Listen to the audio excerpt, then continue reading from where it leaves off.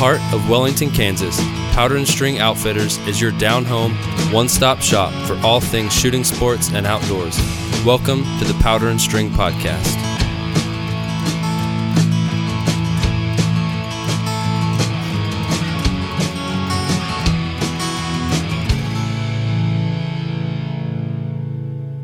I would like to welcome everybody back to the Powder and String Podcast. I am in the studio today with James. Gene, you are a trick shot extraordinaire. I'm in the Powder and String Podcast. And James, where are you at? I'm in Carrollton, Georgia. It's West Georgia, kind of close to the Alabama line. Yeah. So we're remote together, and I greatly appreciate you coming on here. But for those listeners out there that are joining us that don't know about your skills, it's just amazing. I mean, I've watched. My wife actually was flipping through some TikToks or Reels or something, whatever the shorts, whatever the terminology is today for those. But she's like, check this dude out. And it's pretty impressive. But for those that may not know or may not have seen your skills, can you tell us a little bit about yourself and what you got going on? Well, basically, I just enjoy getting outside and doing trick shots. Mostly archery, but could be with the BB gun, could be with other stuff. Slingshot, atlatls, just shepherd slings. I just like going out and trying hard stuff and seeing if I could do it. Yeah. I mean, you the majority of your videos that I've seen are definitely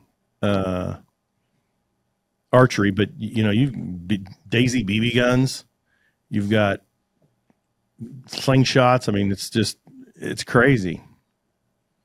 Oh yeah, I like to keep everything fresh, and it's kind of neat. Just a lot of times it's not really about how good you are. It's about just figuring out how to do the shot, and then you can pretty much do it with any other thing that shoots semi-consistent.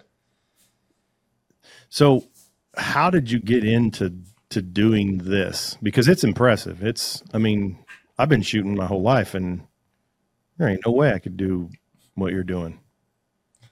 I don't know. You'll be surprised, but basically it's probably close to 13 years ago, 2010, I was reintroduced into archery, and I kind of just fell in love with it, fell in love with bow hunting, and I was shooting every day, and it just got to the point where, like, I'm just the type of person that just overly obsessed about something when I get into it. And I was, shooting a lot, and then just kind of got to the point where I got bored, and I started making different targets, like zip lines and stuff like that, and it just kind of evolved into these, moving targets and curving arrows. It just slowly evolved into this thing, years later. And I just kept doing it and, kept trying new things and kept, upping the ante on stuff. I mean, you're up in the ante. It's crazy. You're doing, in the archery world, a lot of people talk about, Robin Hood and arrow. You're multiplying that and then some.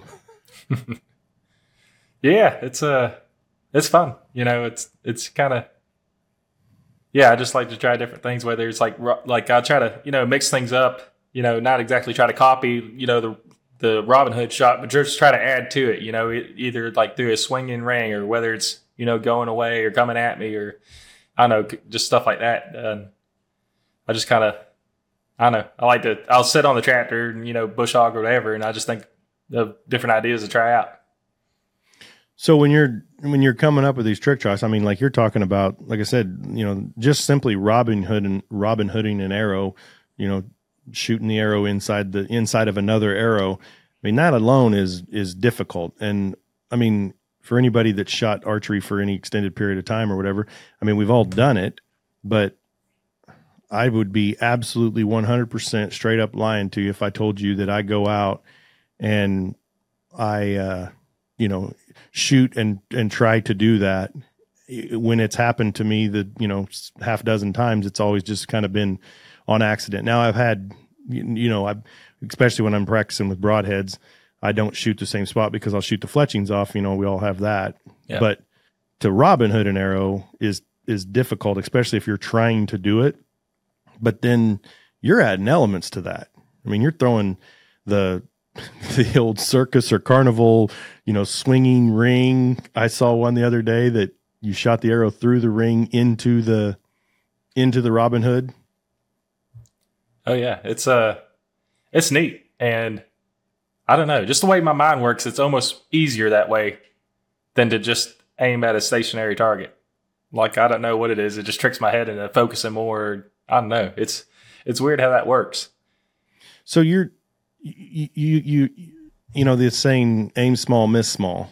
I mean, is that what you're doing in essence? Is you're aiming at a very, very minute thing?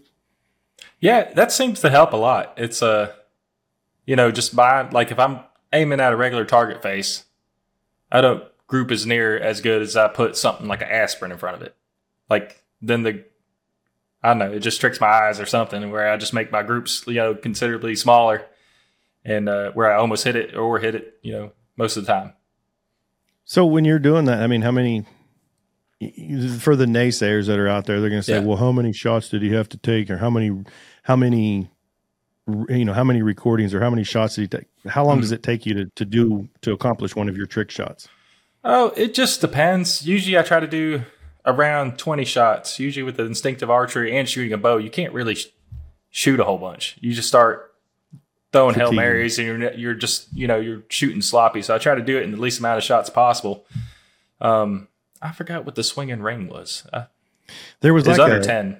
Yeah. That it was like a green. Now here's the other question I had when I was watching it. How did you keep the ring from spinning or twisting? Oh, you can't. You just wait till it stops spinning and then go for it. So you're just, and then if it doesn't twist and spin right, then you got to go back and set the shot up, I'm assuming. Yeah. That's I mean, it's crazy impressive. And so then how did it start? I mean, like you kind of touched base on that a little bit, but like, when did you start? So you started in archery, I'm assuming, but I've noticed, and again, with videos, you don't know when one was released or when one was, the chronological order. You can kind of look at the time that it was released, but that doesn't necessarily mean if it's shared again or whatever, Yeah. So when did you, I saw one recently where you took a Daisy BB gun and you kind of hit as well with something has to be repetitive. We all grew up shooting Daisy BB guns, but they're not exactly consistent. So, yeah. So how did you transition from that to slingshots and stuff? I mean, I just, growing up, I always had, bows, slingshots, and Daisy BB guns and stuff like that growing up. And I just, it's kind of on accident. I seen one laying on the side of the bar, and I just started playing with it. I was like, I'll, try to shoot some stuff with it. And I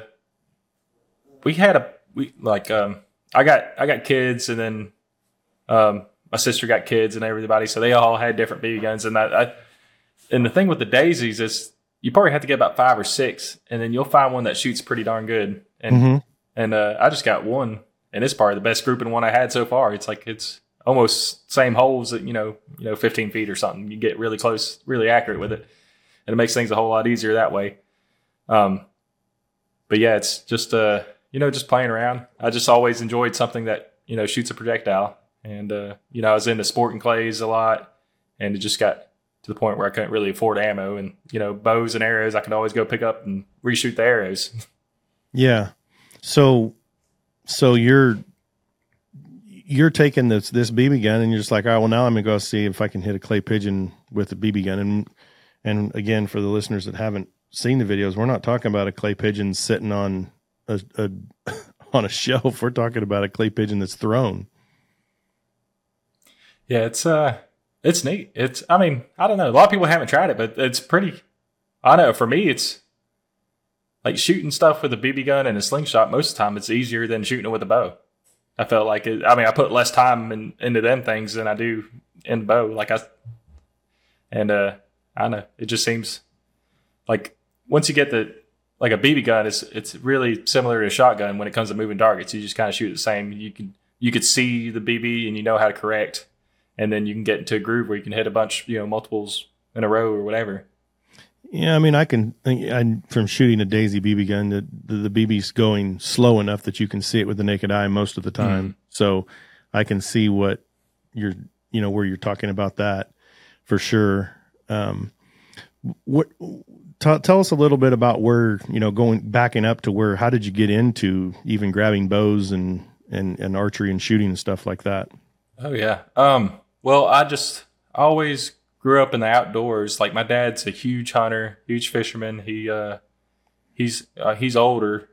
I mean, he's he's 77 now, but he's always grew up, had deer dogs and stuff in Florida, and he's been on safari and all that stuff. So whenever I was born, I was all into it. I'd always go hunting with him, and he, unfortunately, he messed up his shoulder a long time ago, so he's never been able to shoot a bow. But he'd have a crossbow back when you just have permits and stuff to hunt, and I'd get a little bow, and always had that little I guess it'd be similar to a Bear Wizard now, the little fiberglass bow whenever I was a kid, and always shot that, but I didn't really fall in love with it until I got one as a graduation present, and I started actually like bow hunting a lot with it, and then, got my first buck, and then I was hooked. How old were you when you got your first bow? When I was a kid, I can't remember. I had, little fiberglass bows and a little compound bow back, as early as, 4 or 5, but I didn't get, I kind of just lost touch with it until after I graduated high school. So you get your bow, you're 4 years old. So from there, obviously it sounds like your dad's a heck of a hunter and avid outdoorsman and stuff like that. I mean, were you, like a lot of us, were you just immediately hooked on hunting? Not immediate. Well, I enjoyed it as a kid, and then I enjoyed bird hunting, and I really loved fishing, and deer hunting. I'd go, but I didn't have as much patience as I used to. As a little kid, it just feels like a few hours, freezing cold. It was just miserable for me, and I enjoyed it. I enjoyed it as a kid going with my dad, and then it's to the point where I was kind of hunting on my own, and I was kind of felt miserable. But towards the end, I don't know, something about that bow hunting, it just made things exciting for me. And I still gun hunt to this day, but it's not the same feeling. It's like whenever I bring a gun, I'm just trying to get does, I'm trying to get meat in the freezer, and with a bow, it's just I don't know, I just not even drawing back, just having something walk by 20 yards away and gives me doe fever, buck fever, whatever. It just kind of made things more exciting for me.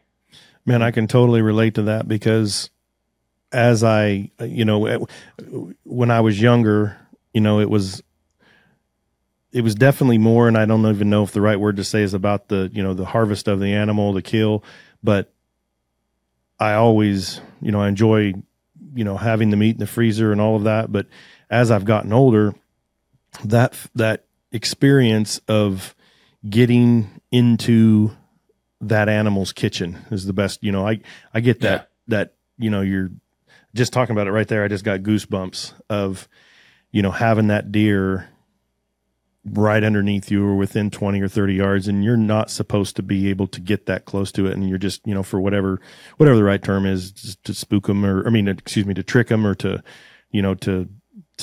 whatever. But you've overcome their senses, and to be sitting there, especially, I really get that with ground blind or even spot and stock. And I'd be lying again if I said that I was really good at spot and stock. I've tried it a ton, and I've been successful one time, but I've had other opportunities where I probably could have been successful, but I didn't. It wasn't the animal that I wanted to harvest necessarily. But I'm with you on that. As I've gotten older, that feeling of just getting out in the woods and knowing that I've got a bow here, and you got to get that animal close. I got to get it closer than what you got to get it. Clearly.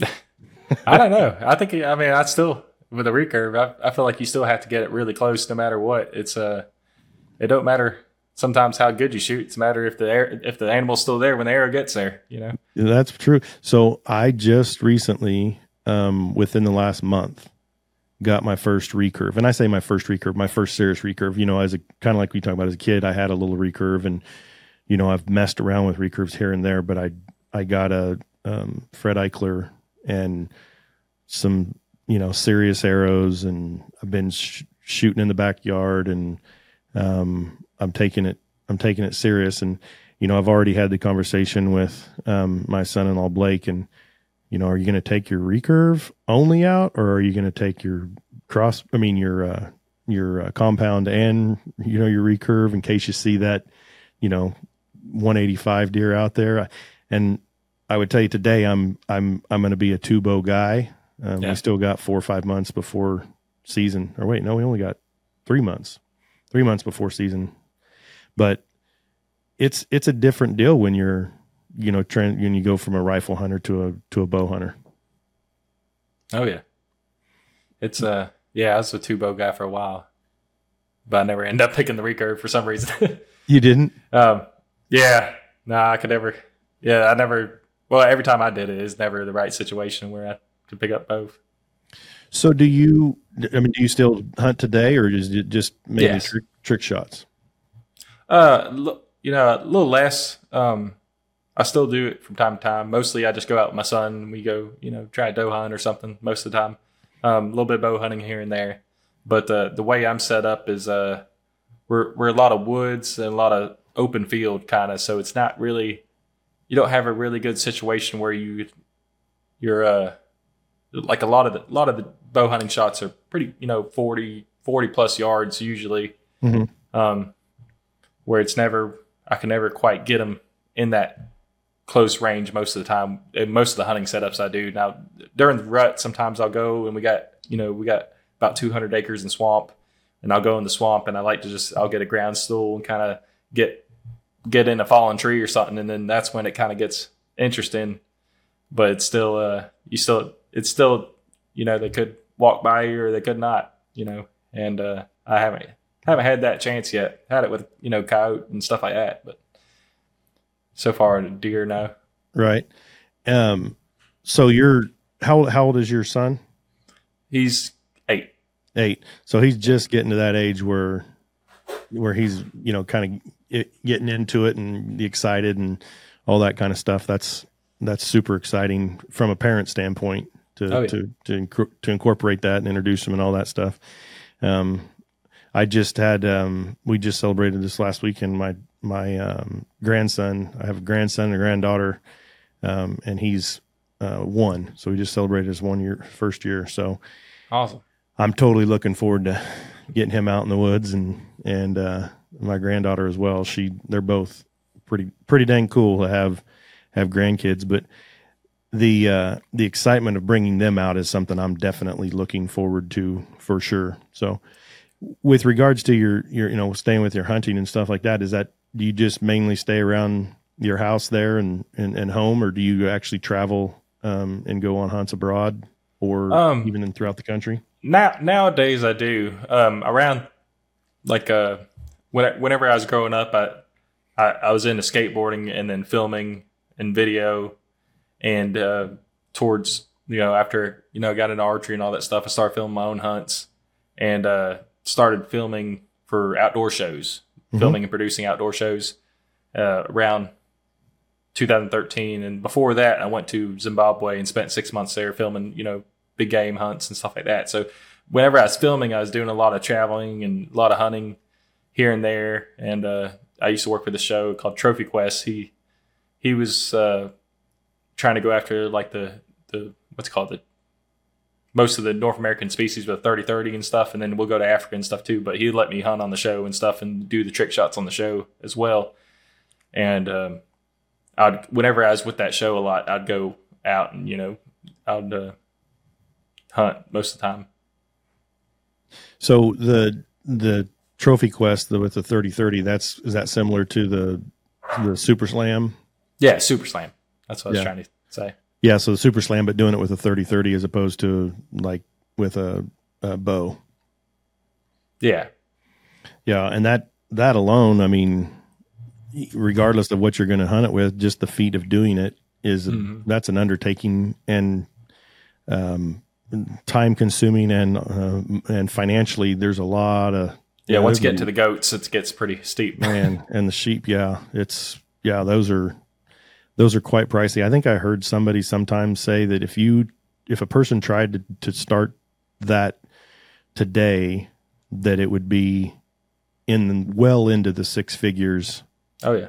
To get that done, and it would take you many years, and you'd have to have a lot of free time and independently wealthy to accomplish that today, I think.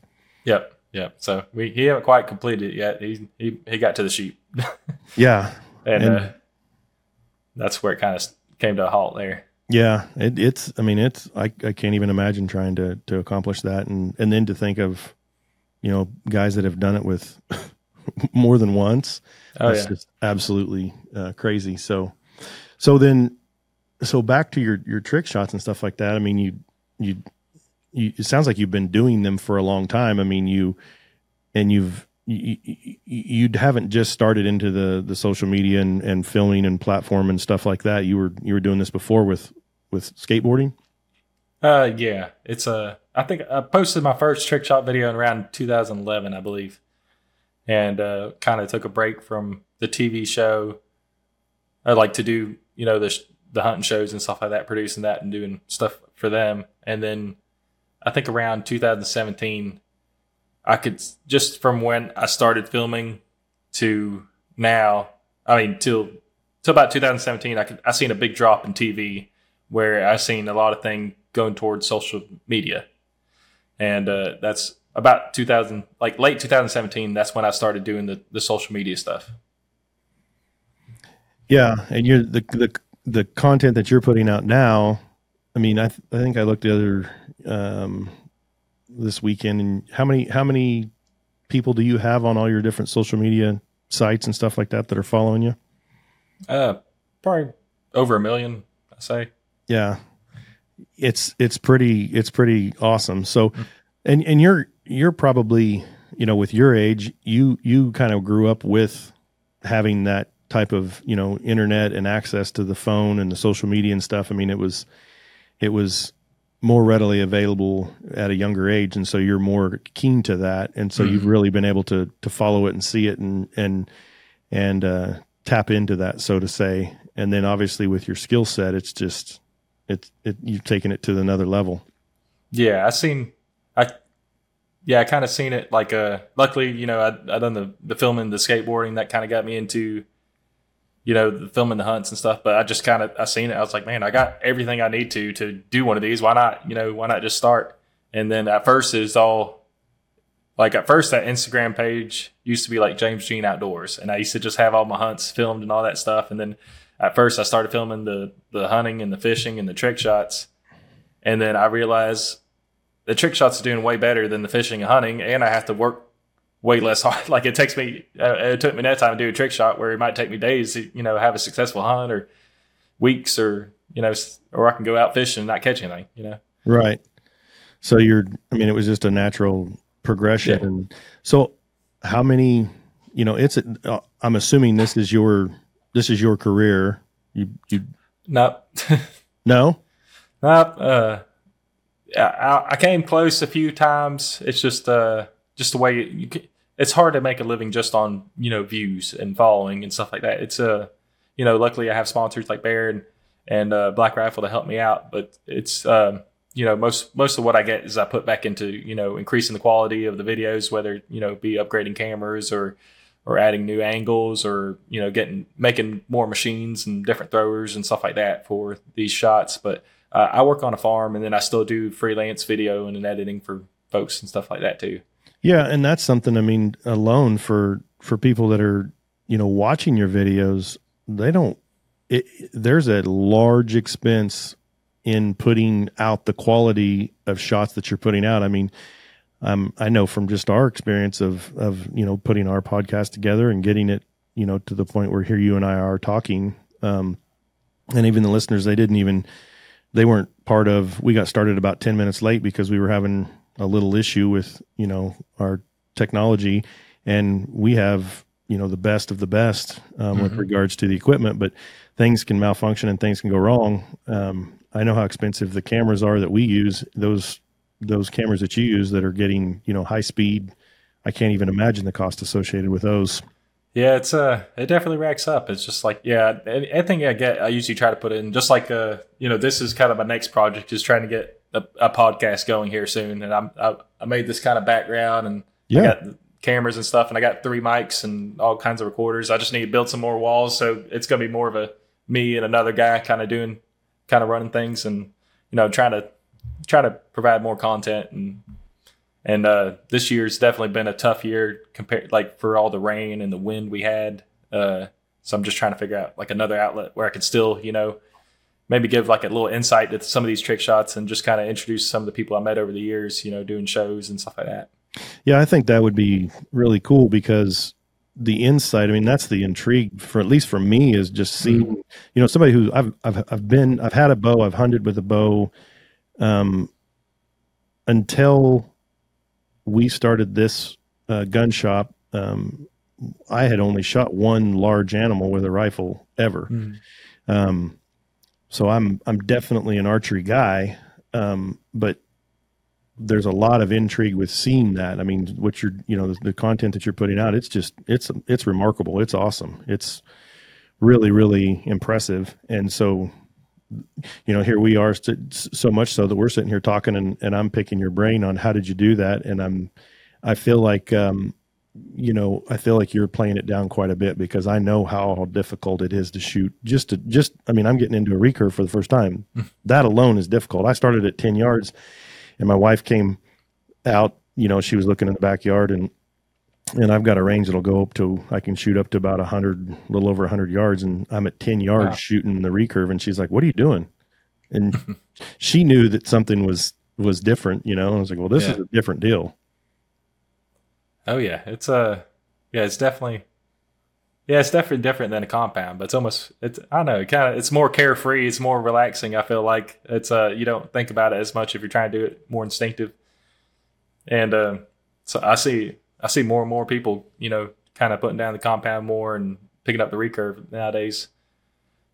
Even just some local guys at the bow shop, they started shooting recurves now. I would agree with you that. I mean, I've seen, again, being in the archery world in some capacity for, over 30 years. There's a lot more of it out there. It's definitely growing. And I mean, I'm part of that statistic. It's definitely really cool. And you also see, even though it's still just a stick and a string, if you really want to get down to it, the technology is out, that's being put into it. The equipment's getting better. And I think as the popularity continues to grow, it'll just continue to grow with that. Oh yeah. But so with regards to the bow that you're shooting for your trick shots, I mean, can you tell us a little bit about what it is what your setup is?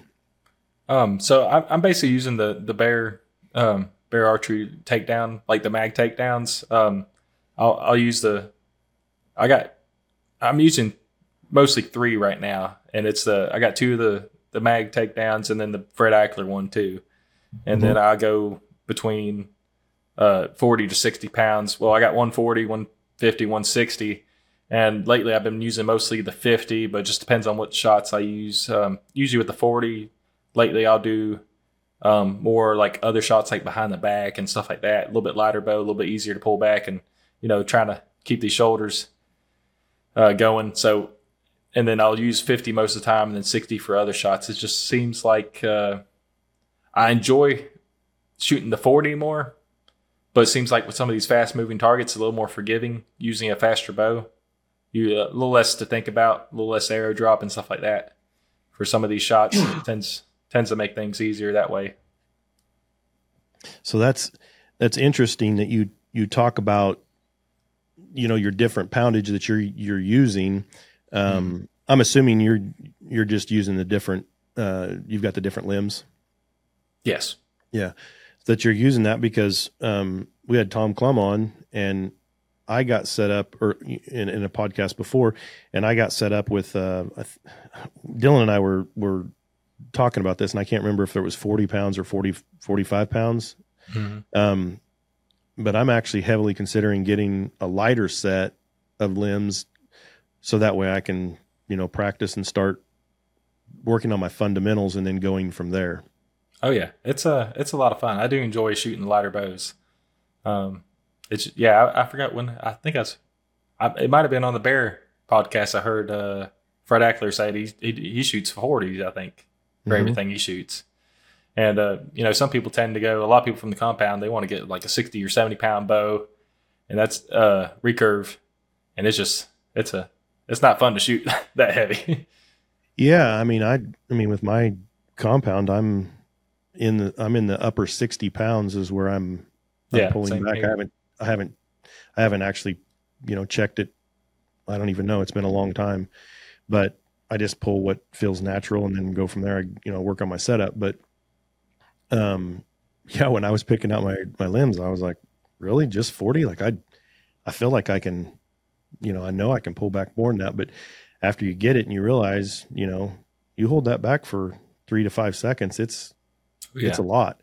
And that kind of, just talking that through right there on that last sentence kind of comes back full circle to what you were talking about with regards to, how many shots you can only try so many attempts on it before your shoulders and your arms and everything else starts giving away. And then you got to pause. Your shots get worse and worse. So yeah, that's why you try to do everything and I set up things like I don't really try to. Whenever I'm setting up a shot, I don't try to use a set yardage. I just shoot. I'm shooting really good at this distance. I'm just gonna pick at this distance.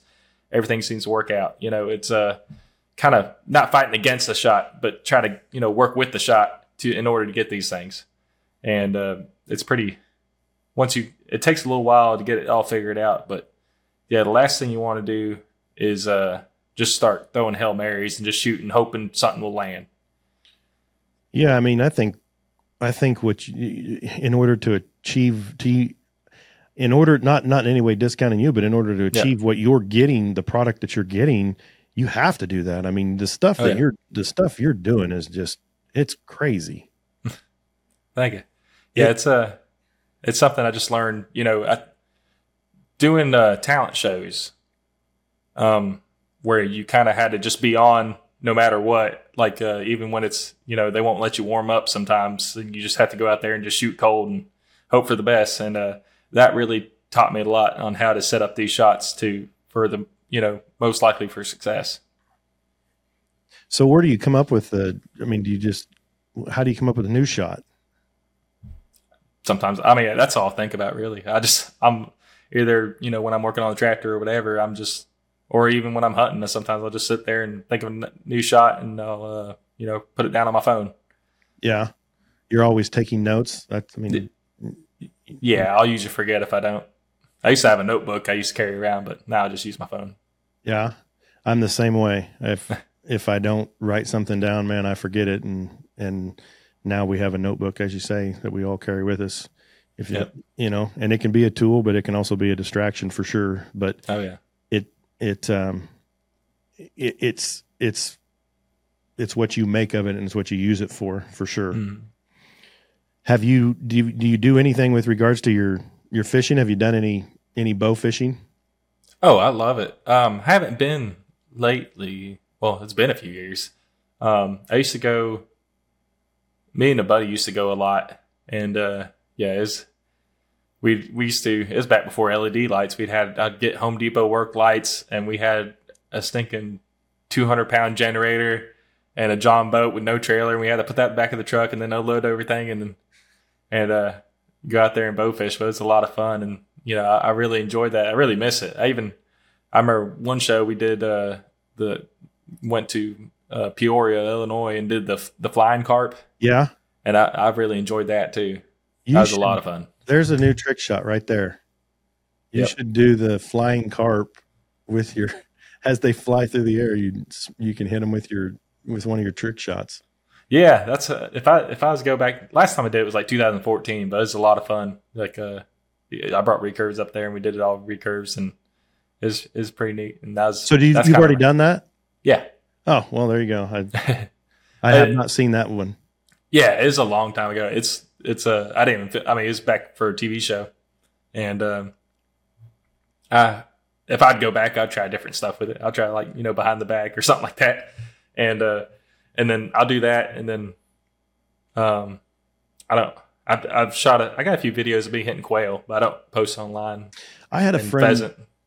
I had a friend who, it was a recurve. I used to live in Arizona, and we're talking, this would have been, probably probably mid 2006, 7, 8, somewhere in there. Mm-hmm. And, he lived up, so I lived in the valley in Phoenix, and he lived up in the mountains, and he was a, hunter and all this stuff. And so we kind of hit it off, talked quite a bit. And he said, yeah, I bow hunt, well, he bow hunted with a recurve. And as as we've already kind of talked about on here, recurve, especially back then, was not nearly as popular. And so he told a story. And then when I say he was a hunter, he was a big time hunter. He actually guided as well. And he said, yeah, I showed up to an elk camp, and here I come up with my recurve, and all these guys are, like, oh, wow, this old timer, whatever. And, making their, their opinions, if you will. And he said, they went out to, practice and make sure everything was sighted in. And he was, having them throw golf balls in the air, and he was hitting golf balls, in the air. And I'm like, they were like, oh, okay, well, you're obviously, you're good enough, so to say, as if he needed that. But, they've been around, the recurves have definitely been around, but that's how it all started. But you guys make it look like it's easy. Oh yeah. It's definitely the good thing about, whenever I started social media, I've been doing it for years before. So I kind of just jumped right into it. But yeah, it would have been neat to film more of the learning process, more of the getting used to it. And I still battle with different stuff every day. I'm still trying to switch things up, or sometimes it'll be a while before I get back to old trick shot or similar. I might shoot still targets for a while, and then go to moving targets, or I might go into more a reaction based target or something like that. And it's kind of almost like relearning sometimes how to do it again. So do you shoot pistol, rifle, long range, anything? I have nothing seriously, nothing. Just for fun. Just for fun here and there. Yeah. Do you have any other things that you do for fun? Like, is this all consuming with your free time? Obviously you got a full-time job, kids. Yeah. Most of the time, I like to, I still like to hunt and fish. I take my son to the ball games whenever it's in season, and I enjoy looking for airheads. We got a lot of airheads on the farm. I don't know. I enjoy building stuff.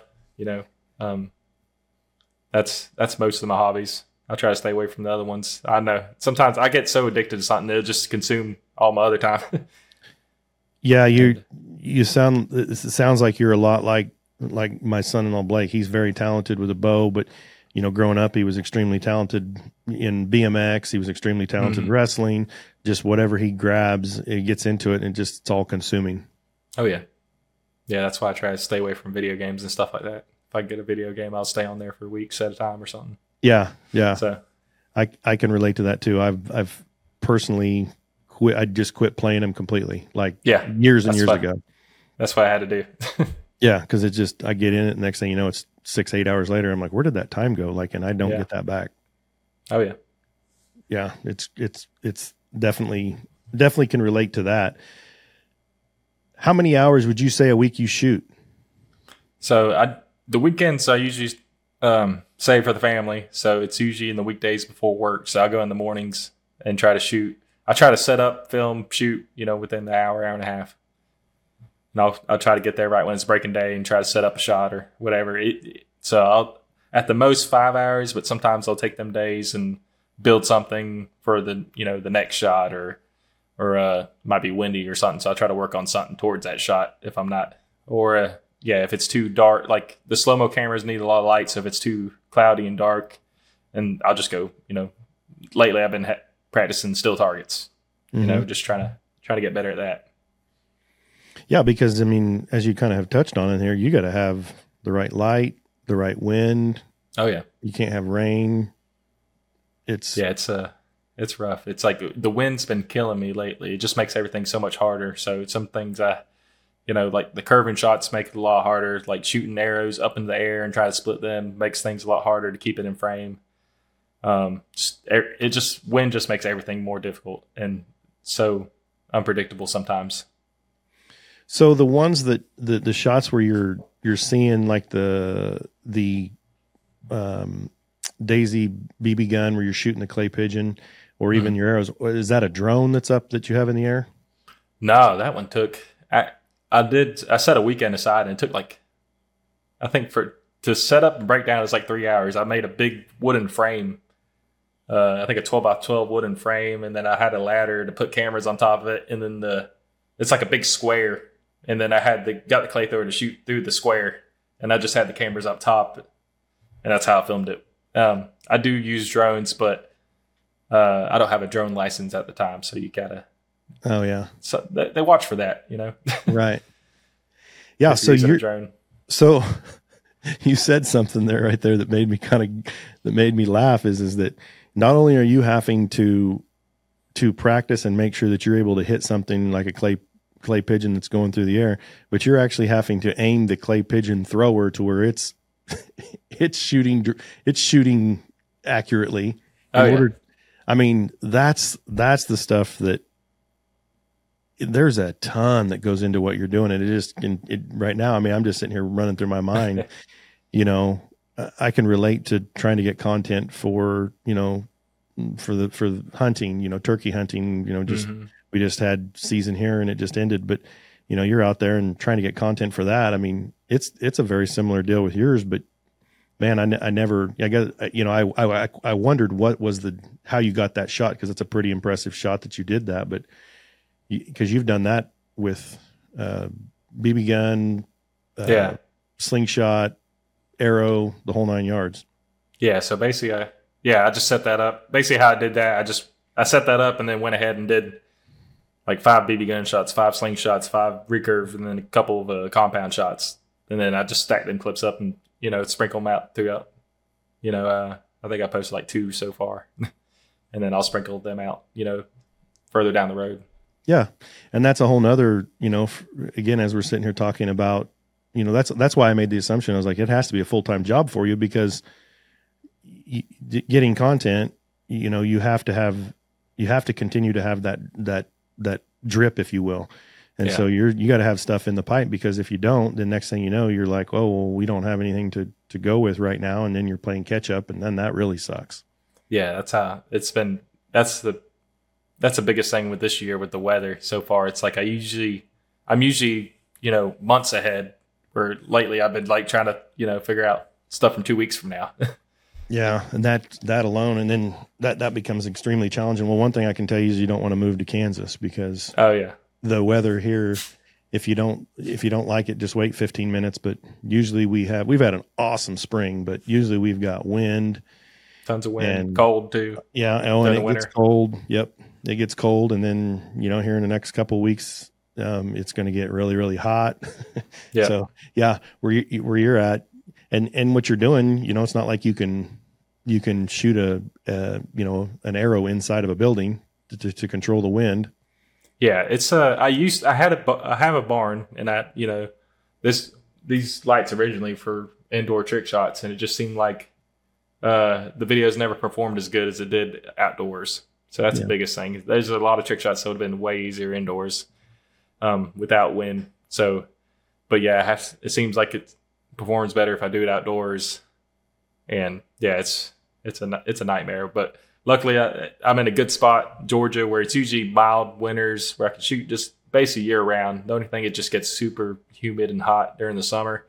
Could be an issue. Like I have to put like the cameras and phones will overheat, with it before I even get started sometimes, where I have to make a certain shade to go over the cameras and all that stuff. Yeah, but so then you put the shade, you have the shade over the camera, but you can't have it where it's affecting the light.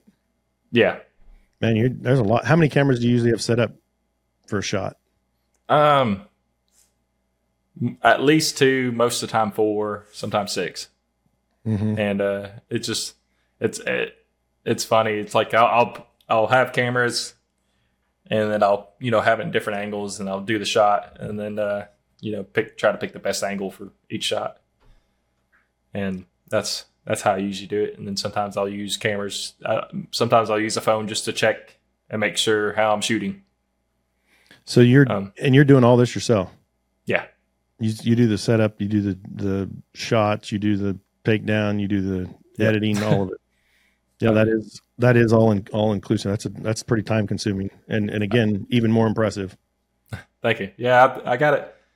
I got it fairly down pat now, where I can get it. Have everything. Whenever I get home, I got my whole charging bay where it's just like a whole table with the chargers. I charge everything, put the bad batteries in, good batteries out. Get everything set up for the next day. Take the footage computer, log it in, get that thing set up. Try to edit a little bit after dinner, after the kids go to bed, and go to bed and then wake up and do another shot before work. Yeah, and I can totally relate to that because we're in the same process with we started our very first podcast that we recorded. We started this in January, and we were in this room, but this room had these mounts that you see behind here. One of our pro staffers, he was in the process of building a house, and so he remodeling his and adding on, I guess I should say. Mm-hmm. And so he needed a spot to store them, and so he had, I'm going to say there's like 35 deer mounts in here, and they're, very nice, very nice deer. Well, we had them just lined along the walls because we weren't doing any video, so we were just doing audio. Well, those things worked perfect for sound. They're odd shaped animals, know, and so they were just lined along the whole. And then we had, we're powder and string outfitters, so we're a gun shop. We got ammo. We got all kinds of boxes of this was kind of a backstock room, so we had tree stand boxes in here and stuff like that for merchandise. And so we just set up a little card table and sit around it and started just chewing the fat. Well, just for content, Dylan shot a couple of pictures and a couple of little short videos, and then we put those on as teasers. And my wife looked at it and she was like, you got to clean that room up, and she was right. Yeah. So then we started cleaning the room up. Well, then we were chasing our tail with regards to sound, because then all of a sudden here we got this, square rooms, we got echoes, we got all that. So we've really, really been working. And, for the listeners and the viewers out there that jump on YouTube and watch us, you can see the progression of our room to where we are today, over 6 months. And what you're exactly talking about, we're getting ready to put the last pieces to the puzzle, which is kind of behind the scenes of adding a third and a fourth camera angle. And then also what you're kind of talking about with regards to shooting footage is the banks of chargers and all of that stuff. So now we have another room that's downstairs that we're kind of cornering off an area, and we're going to start putting in where we can, put all of our cameras and store them, but then also do the recording. Do the battery charging and all of that kind of stuff. So it's just to put something out. It's a big production. Oh yeah, it's a big deal. And people don't realize it looks all clean right here, but back behind the camera, it's just a big mess full of lights and all that stuff. And that's another project I got to work on. I'm in a garage right now. Yeah. I gotta get some sound dampening stuff. I gotta put, blankets and stuff like that around. Yeah, we can when we get done here, we can tell you what we've done and kind of show you. Dylan, can you kick to the other camera angle? So there's our other camera angle, and that doesn't show quite everything, but we've got these corners, they're all sound deadened, and we've got these sound deadening frames that we've put up, and had this sign made, and it's been a lot of work, and it just doesn't all come together. It's a ton of work. Oh yeah, the sign does look good. I was admiring that earlier. Well, thank you. Yeah, I would tell you I'd like to take credit for it. So that was our logo, our original logo, if you will. And so that I got a real good buddy of mine. He's John Thatcher. He's extremely artistic and talented, and he has a company that does kind of all kinds of stuff like that. And he, I told him, he had done a couple of signs I have a restaurant and bar as well, and he had done like a little, probably 18 or 24 by 24 sign over there of our high school mascot, the Crusaders. Then he put it on there. It was kind of backlit and everything. And I was like, hey, I need another sign, something like that. And I was kind of like your bear archery. I was like something for the backdrop. And that's kind of what I had envisioned. And he came in and he was like, well, what do you think about making it actually like 4 foot by 4 foot and using like a big arrow and a big, I'll make a big arrow and I'll make a big, big gun. I'm like, well, if you're going to go 4 foot, let's just use a real gun. So that's actually a Browning A5. And we took all the parts out of it and everything so that way we could save it, but actually mounted it to the board. And he did all of that. It's all done at his shop and backlit and all of that stuff. And when he brought it in, I was like, holy cow, that thing is awesome. So it turned out great. And we actually have another little project because one of the other things that we have is that, our studio here is in the shop. And so, we've got a gunsmith and we've got engravers and we've got customers and we're kind of in the back, but as staff walk by or even customers go to talk to the engraver or to talk to the gunsmith, the door's here. And so we've had the door opened, while we're recording. So I didn't want some kind of a standard sign or standard, on air type of a sign put up. So we have him making it out of a 410 old wooden shell box and some other old stuff. He's incorporating something so we can flip a little switch and it'll have a light and it'll say, that we're now recording. Awesome. So it's all coming together, but we've got production lights and all kinds of stuff. And so, it's a bunch. I mean, it's a lot, especially to put out good content. Yeah.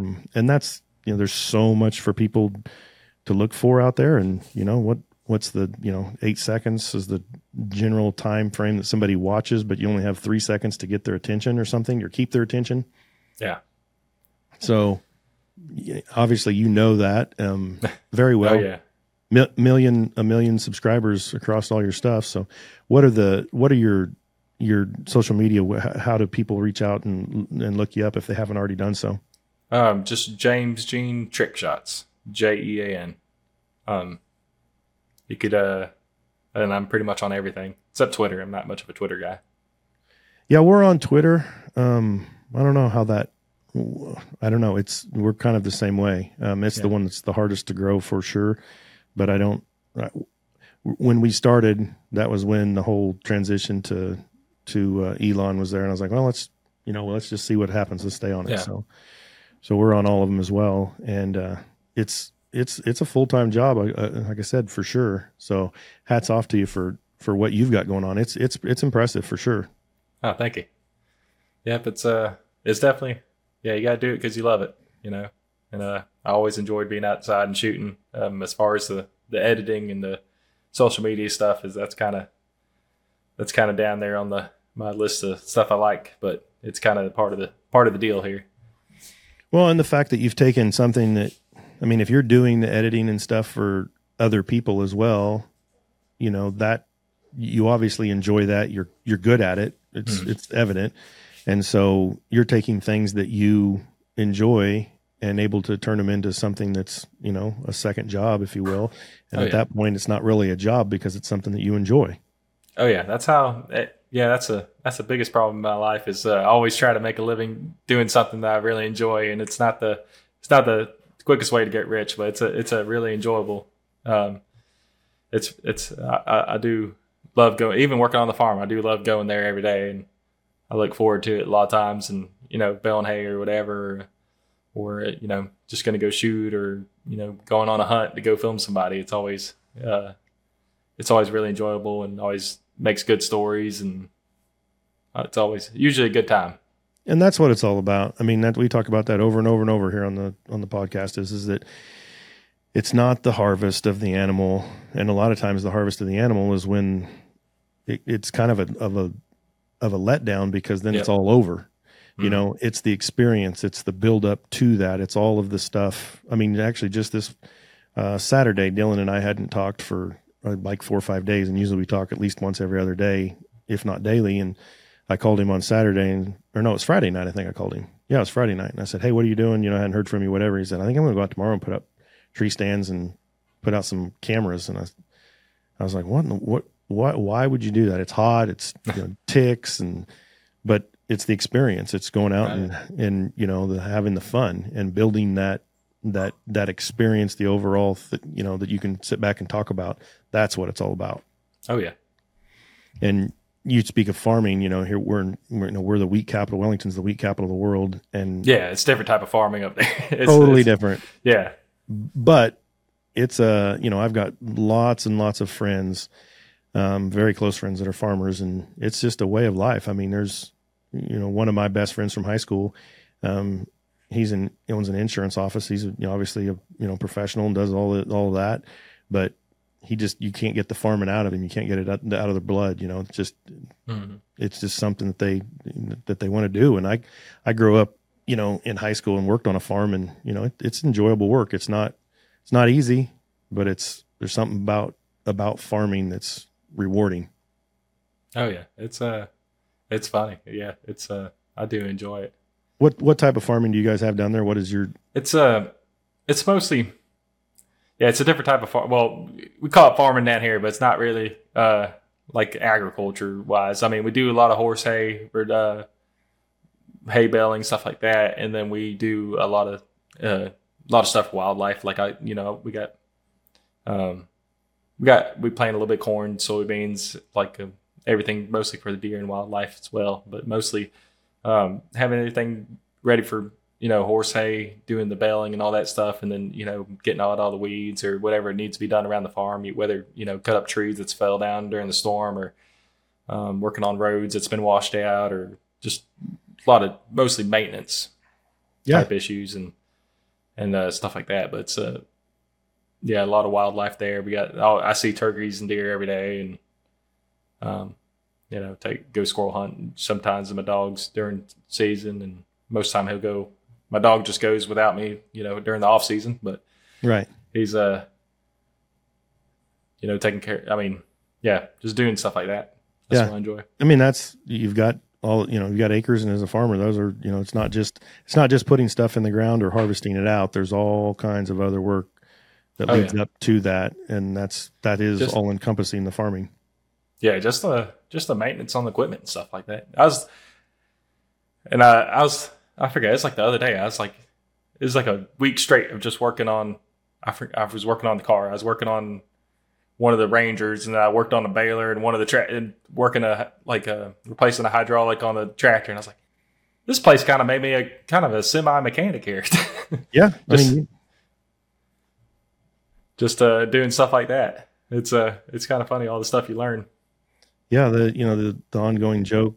I mean, I'm sure you've heard it, but you get a farmer a pair of pliers and a roll of duct tape and some baling wire, and they can fix anything.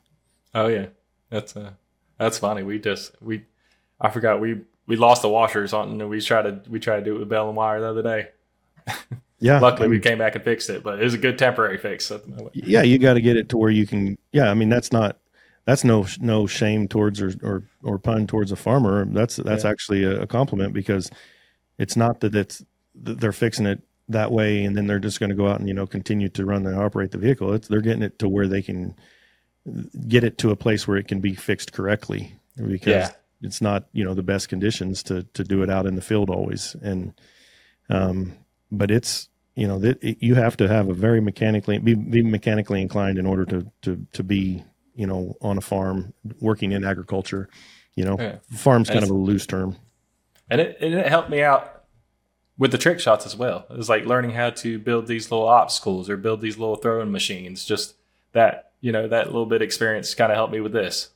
I was absolutely getting ready to say that or ask that. Yep. Yeah. And just messing with stuff like that, like making these spring throwers, or like a little thrower that throw these little explosive targets, or I saw that. I haven't watched that video. I saw the the on your YouTube channel, and for whatever reason I didn't click on it, but I want to watch that one. Yeah, that's just stationary. I'll just try to be funny there. Okay. I thought it was pretty funny. So the one that's on there, tell us a little bit about that. Oh, I was just shooting these little discs. They're called Firebird targets, and it's kind of like what you call it? What's everybody shoots with the rifles all the time? Oh, the Tannerite. Yeah, It's kind of like Tannerite, but you can shoot with a bow, and they make a pretty loud noise. And I just made a funny video where it, kind of showed this. It's kind of like a video review, but / showing it what it could do. And I'd stack one, shoot it, stack two, and then whenever I shot two, it cut to like the whole world exploding or something, like stuff like that. And it was just kind of a fun, easy video to make, and I enjoyed making them kind of videos. I hope to make more. Yeah. So with like regards to the Tannerite, you kind of had you touched base on it right there. Is that the Tannerite? It takes a certain amount of volatility in order for it to react and create the explosion. I know they have some for 22s as well as for shotguns. Does that have you messed that at all with regards to a bow? Is that enough to where an arrow will make it react? No, I haven't messed. I haven't tried shooting the Tannerite. I wonder if that's enough of I don't know what the right word is, a disruption or whatever to create the reaction for it to explode. Yeah, I have no clue. Because there is, I know there's different compounds of it. We sell it here in the shop, and there's some that you can actually, you read the label on it and you can shoot it. This one, it'll say this one can be shot with a 22 or with a shotgun. And so I wonder if that'd be kind of cool if you could shoot Tannerite with an arrow and come up with something. Yeah. And that one, if you stack them, you're not supposed to stack them, but if you stack them, you can get a pretty good blast out. Like I did a pumpkin a while back, and it shot pumpkins, 20 yards away. Yeah. Well, I guess that would be also another thing. I mean, I don't know if you've seen it or not, but it's pretty popular out there on social media of the gentleman shooting the old refrigerator, and the door comes. And he's a good lick away. I wouldn't say he's, it's hard to tell from video, but I want to say he's probably, I don't know, 50 or 80 yards, maybe 100 yards away from this refrigerator. And I don't know how much Tannerite they put in there, but when he shoots it, he's standing behind these little trees, and the door hits a tree. The door goes right. Yeah. I mean, crazy. Yeah. It's wild. So I guess that would probably, I didn't think about that. You're shooting with an arrow. You're not very far away. Nah. So you maybe you don't want to try the Tannerite. Nah. Yeah. That's what I was thinking. Don't want to catch anything on fire either. Right. Yeah. That would be probably be a little bit too dangerous. Yeah. So with regards to your trick shots, do you do anything distance? What's the longest distance you've done? I just did my longest distance. Was it last Friday? I shot a balloon at 235 yards. Did you do one a long ways away with your behind the back too? Yeah, I do like 100 yard, like I done that with like the feet behind the back and then using the mirror. Yeah, I've seen that one. So you just did one, how far away? 235 yards. And that was with a recurve. Yeah. Have you released that one yet? Yeah, I just posted that one like yesterday. Okay. So it's out there. So that one, you're shooting that one just regular, just 235 yards. Yep. Just a balloon there. That's insane. I done 219. Like that was the last time I tried something that far. And it was 219. That was like 5 years ago. It was right when I started the social media, and then I haven't messed with it since. And then this one, I wanted to beat that one, and I was shooting with the 50. I felt like I was like, I just want to see if I could. I want to hit the balloon. I don't matter what it takes. So it's like I want to hit the balloon, and I was like, I'm just gonna use the 50 because I'm comfortable with it. I can shoot straight, but I had to I was shooting full length arrows. I had to increase my draw by 3 inches just to get a little bit past 219. Get around. I wanted to get around at least 230. So I had to switch it up and like pull extremely far back, and it was cool. But it took 12 shots to get that one. That's insane. 12 shots. And it's windy. It's just there's no skill involved. It's just all luck. It's so windy, like it shouldn't work. That's a lie. I see. Just you could watch the arrow. It's so neat. Watch because it looks like the arrow is just coming straight down. You can see that arrow just coming down crooked like that the whole time with that wind hitting it. Yeah, I'm calling you a liar right here, saying in 12 shots, 235 yards. There's just that you still know, you still have experience because, I mean, again, somebody who shot compound bows my whole life, I was shooting 12 arrows from 10 yards, and I was happy that I was hitting just the deer. Much less I was putting 3 to 5 inside of the kill zone at 10 yards, and I was. I don't know. I was happy. I was happy, but I was also frustrated because of how challenging it is. So for you to go 235 yards, that's crazy. Yeah, I mean, I still think it's luck. It was just wild. My groups wasn't that great, but it worked out. It's fun. It's crazy, but yeah, I don't do too much long distance. Just when you're talking about trick shots. Telling somebody about distance sounds impressive, but if you're filming it and you're too far away, people don't know what's going on. Yeah. It's hard to do and then it's hard to operate some of these moving shots, from a distance. But sometimes when I played around with different stuff, and sometimes the distant stuff you can never really film it as good as you can some of the close up stuff, and even some stuff, sometimes I'm like 20 yards away, but I'll zoom in super close where it almost looks like I'm like just a few feet away on some of these shots. And some of the shots I am a few feet away, but it's hard to tell the distance because a lot of times I have it zoomed in so I can get, I can make a aspirin look like a ping pong ball on camera so people could actually see it get hit. Yeah, because sometimes, I mean, especially, we all have phones and big phone stuff, but there's times where, if I'm watching your videos, I'm like, all right, I have to watch it 2 or 3 times to see what it is, or then look in the description to see what it is, because you're shooting something that's so small. That's it's just insane. It's tough. Right. It's extra, and that's why I kind of made these launchers, because hand throwing it, sometimes you'll just miss a target, on the camera completely. I remember and that's a lot of times with these shots. Sometimes I'll have to take a few test shots and get everything, make sure it's on camera before I even really start getting into it. It's I remember the first time I shot a BB, I could shoot these hand throwing BBs and shoot them out of the air, and I shot like 30 of them, not in a row, but I made sure I got like 30 successful hits, and then I went back in the camera and I didn't get any of them on camera. So for the listeners out there, you just heard him correctly. He said he was hand throwing a BB and then shooting it, and he shot 30 of them. It's wild how many shots some of these shots take before I get a good one on film. Dylan, how many BBs have you hand thrown and shot? Yeah. But Dylan just said today. But yeah, it's not that it's really neat until you try it. It's like I feel like I'm not that good of a shot, but I just trick my mind into making these shots easy for me.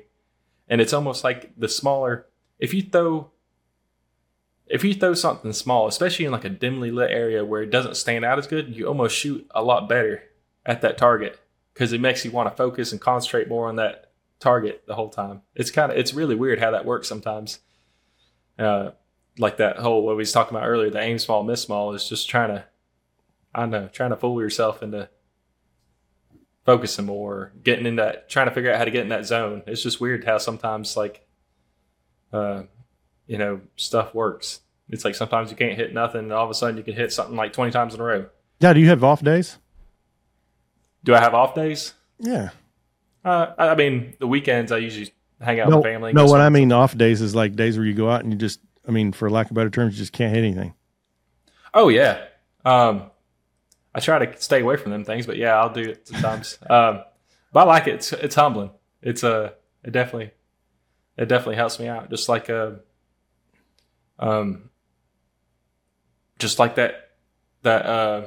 I tried that 235 shot on Monday, and I was just trying to get the distance right. And I had it, if you see on the video, I had everything swapped backwards. Mm-hmm. And I shot, and I figure out kind of my max distance. That was my max distance. And then I got everything set up, and while I was getting everything set up, the wind came, and I had a headwind. And I could not for the life of me get within, everything was falling 10 yards in front of that target, and I couldn't get anything past that just because of the wind. And I was like, it's just, it's kind of one of the things is like I should have just stopped. I should have just swapped everything around where I had a tailwind. And that's something what I kind of learned is like the tailwind could increase your yardage by a few yards as well. Instead of a headwind could slow that thing down more, especially when it's at that distance. You know, that at the end, that arrow is almost vertically when it's sticking in the ground, and that it gets a lot of air, a lot of wind will catch up to it, and it'll fall a lot shorter at that distance. Pretty neat how that works, but yeah, it's funny that you say that because as a kid, I can remember I grew up in a real little town, 3 blocks by 3 blocks, and my parents, they lived right in the middle of town, and so, I was shooting a bow when I was 12, and kind of like what's similar, and honestly, I've said before on here, that bow was the slowest bow. It was a compound, but it was the slowest bow. It was, it was a Hoyt. It was, we're talking, this was the late 80s, but I got so bored that then I kind of was doing what you were doing, not anywhere near to the same level, but I got to where I was putting a hula hoop in the farmer's field right outside of town, a block and a half away, if you will. And there's nobody around town. I mean, it's a little town. And so I could see down this alley. And so I would shoot my arrows in the air to see, and I think like one time I got one inside of a hula hoop, but I was shooting a compound bow, and I was always curious as how far it would shoot, and so that's what kind of started that is how far can I shoot this actual bow, and it was definitely going considerably farther than 235 yards, but again, it's a compound bow. Yeah, it's that's about with my bow. That seems about the max. It's like it might go. I shot one maybe like 2 yards past it. Crazy. And then but with a compound, I can shoot clays and it'll go 400 something yards. Right. So you have trick shots with compounds as well? Yeah, I just started back shooting compound last year with with bear and stuff like that. And I'll shoot some with clays, and then some stuff is just I kind of limited to how I could recover my arrows afterwards. So some shots, I don't do too many shots. Right. Yeah. So I try to set up everything how I could recover my arrows. A lot of times when I do aerials, I'm shooting up at an angle where it comes down, kind of like that 200 something yard shot where it's sticking up out of the ground, easy to pick up, easy to find, where I don't have to fletch arrows all day. You're going to have to be, you're going to have to extend your range. Most people, their range is 40 yards or 50 yards. They need to extend it. Yours is 200 yards, and you're going to have to extend it. Yeah, not with the recurve. I'll hope to be another 5 years before I do that again. But no, I'm talking about when you're shooting your compound. Oh yeah. I do want to try like at least a 300, hopefully 400 yard shot or something with it. How far do you think you'd shoot the recurve with your 60 pound? Does it make a big difference? If I could go back, I would do it that way, just so I could have a normal anchor point and all that stuff. Yeah, I think so, but I'm just not. That's a lot of bow for me. Like the 60 pound, I'm more of a snap shooter. And as far as, the long distance, you're kind of holding back and, keeping that thing back for a while. And if I don't get it in the first amount of tries, I'll blow my shoulders out trying it. Right. I could imagine.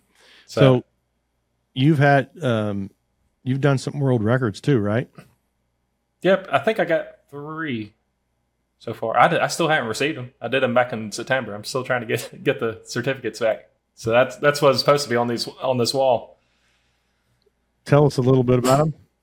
Oh yeah, so I got contacted by a producer from Dude Perfect, and if for some of y'all that don't know, they're trick shot people on mostly. I mean, they got famous on YouTube, but they've been around for 10 years now, and they're pretty famous everywhere. They're really popular with the kids and stuff like that, and they invited me out there to do archery stuff, and I was there mostly do trick shots and stuff, but they did bring an adjudicator out there to do Guinness World Records, and so we try to do more, but the way like you try to give them a record and they'll change the rules where it don't work. Like I wanted to do something like most objects curved around at once or something like that, and it was like all we can do is the longest curve. And then the way you can describe it is like all you have to do is cover the target and just shoot over it, to hit the target, and that considered a curve. So I didn't really want to do that one. But I got 3 I just really wanted to go get one and just do the rest as trick shots. Just do like, shoot clays and do some curving stuff. But the one I wanted to get was shooting 10 balloons with 10 arrows in one shot.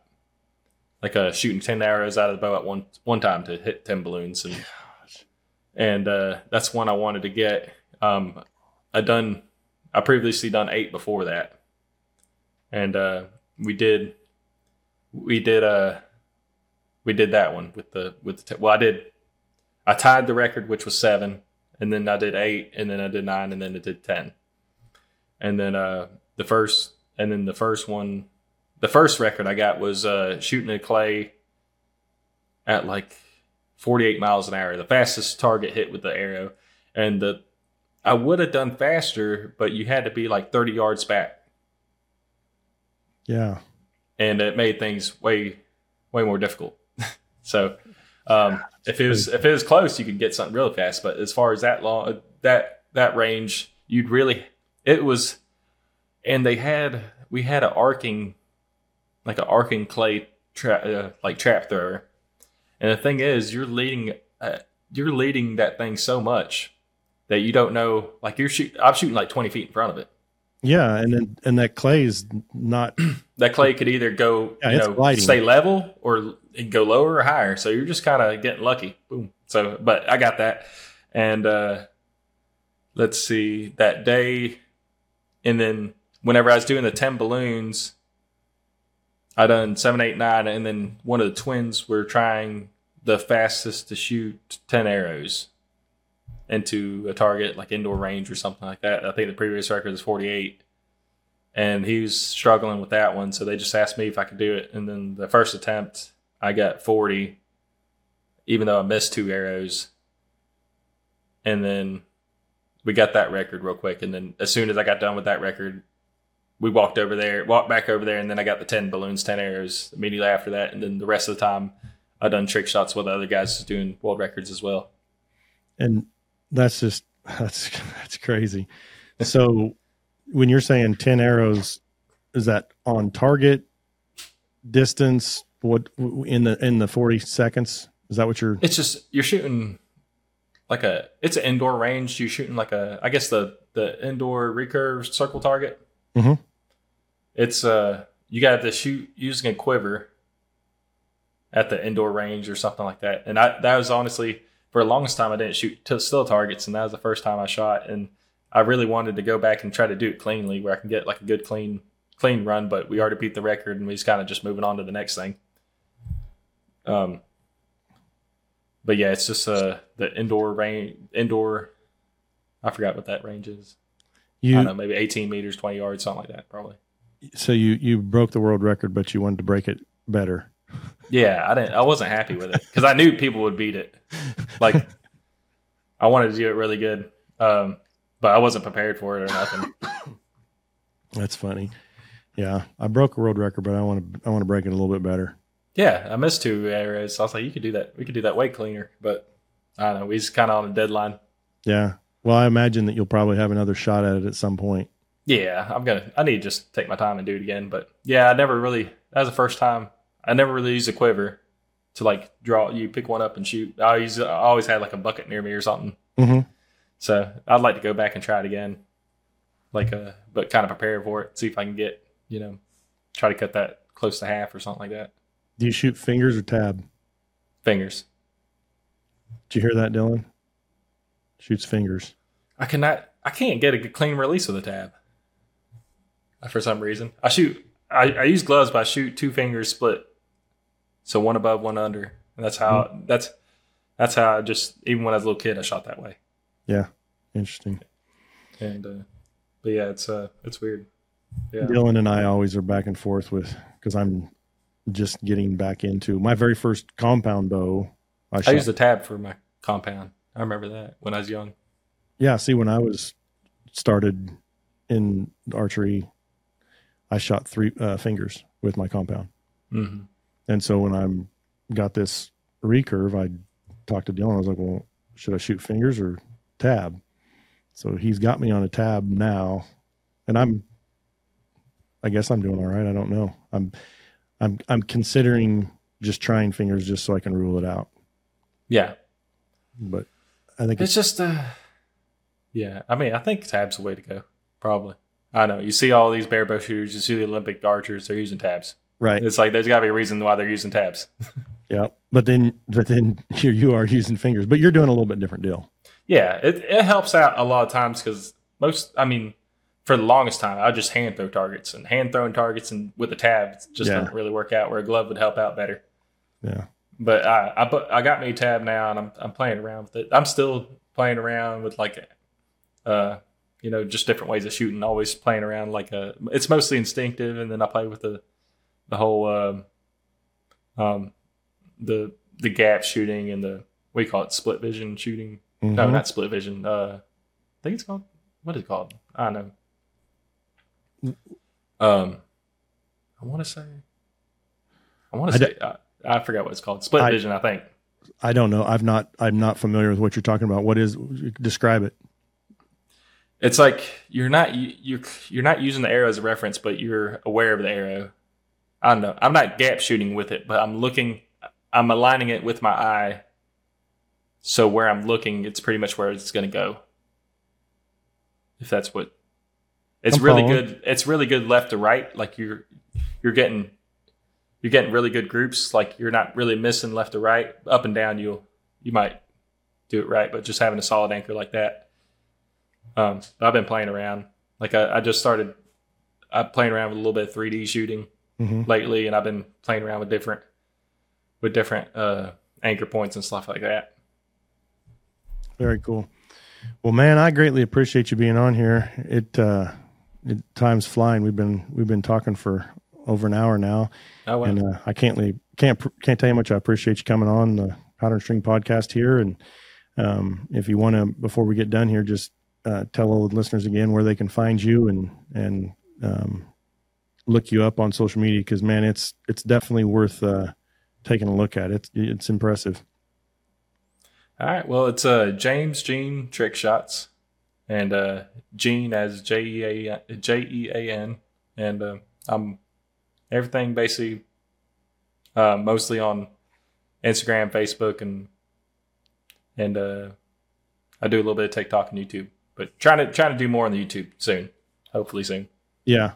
I was on your YouTube channel here this weekend looking at stuff, so it's impressive. I highly recommend for the listeners out there that aren't familiar with him, go look him up, because it's impressive. He's very, very talented. And again, we want to tell all of our listeners out there, we greatly appreciate you. And for those of you that haven't already done so, if you would please go out there and like and subscribe and download, comment. We greatly appreciate it. It helps us out immensely with the algorithms. And in this industry, we're definitely handcuffed, being that we're 2A. So I can't tell you how much I appreciate it, James, for being on. And no problem. We'll definitely we'll stay in touch, and we wish you the absolute best. I can't wait to see what you're getting ready to put out. I know it's going to be awesome.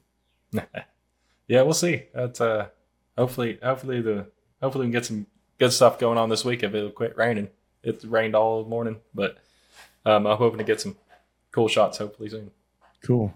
Well, James, thanks again for being on the Powder and String podcast. And until next time, we are going to sign out. Powder and String Outfitters, your hometown shop.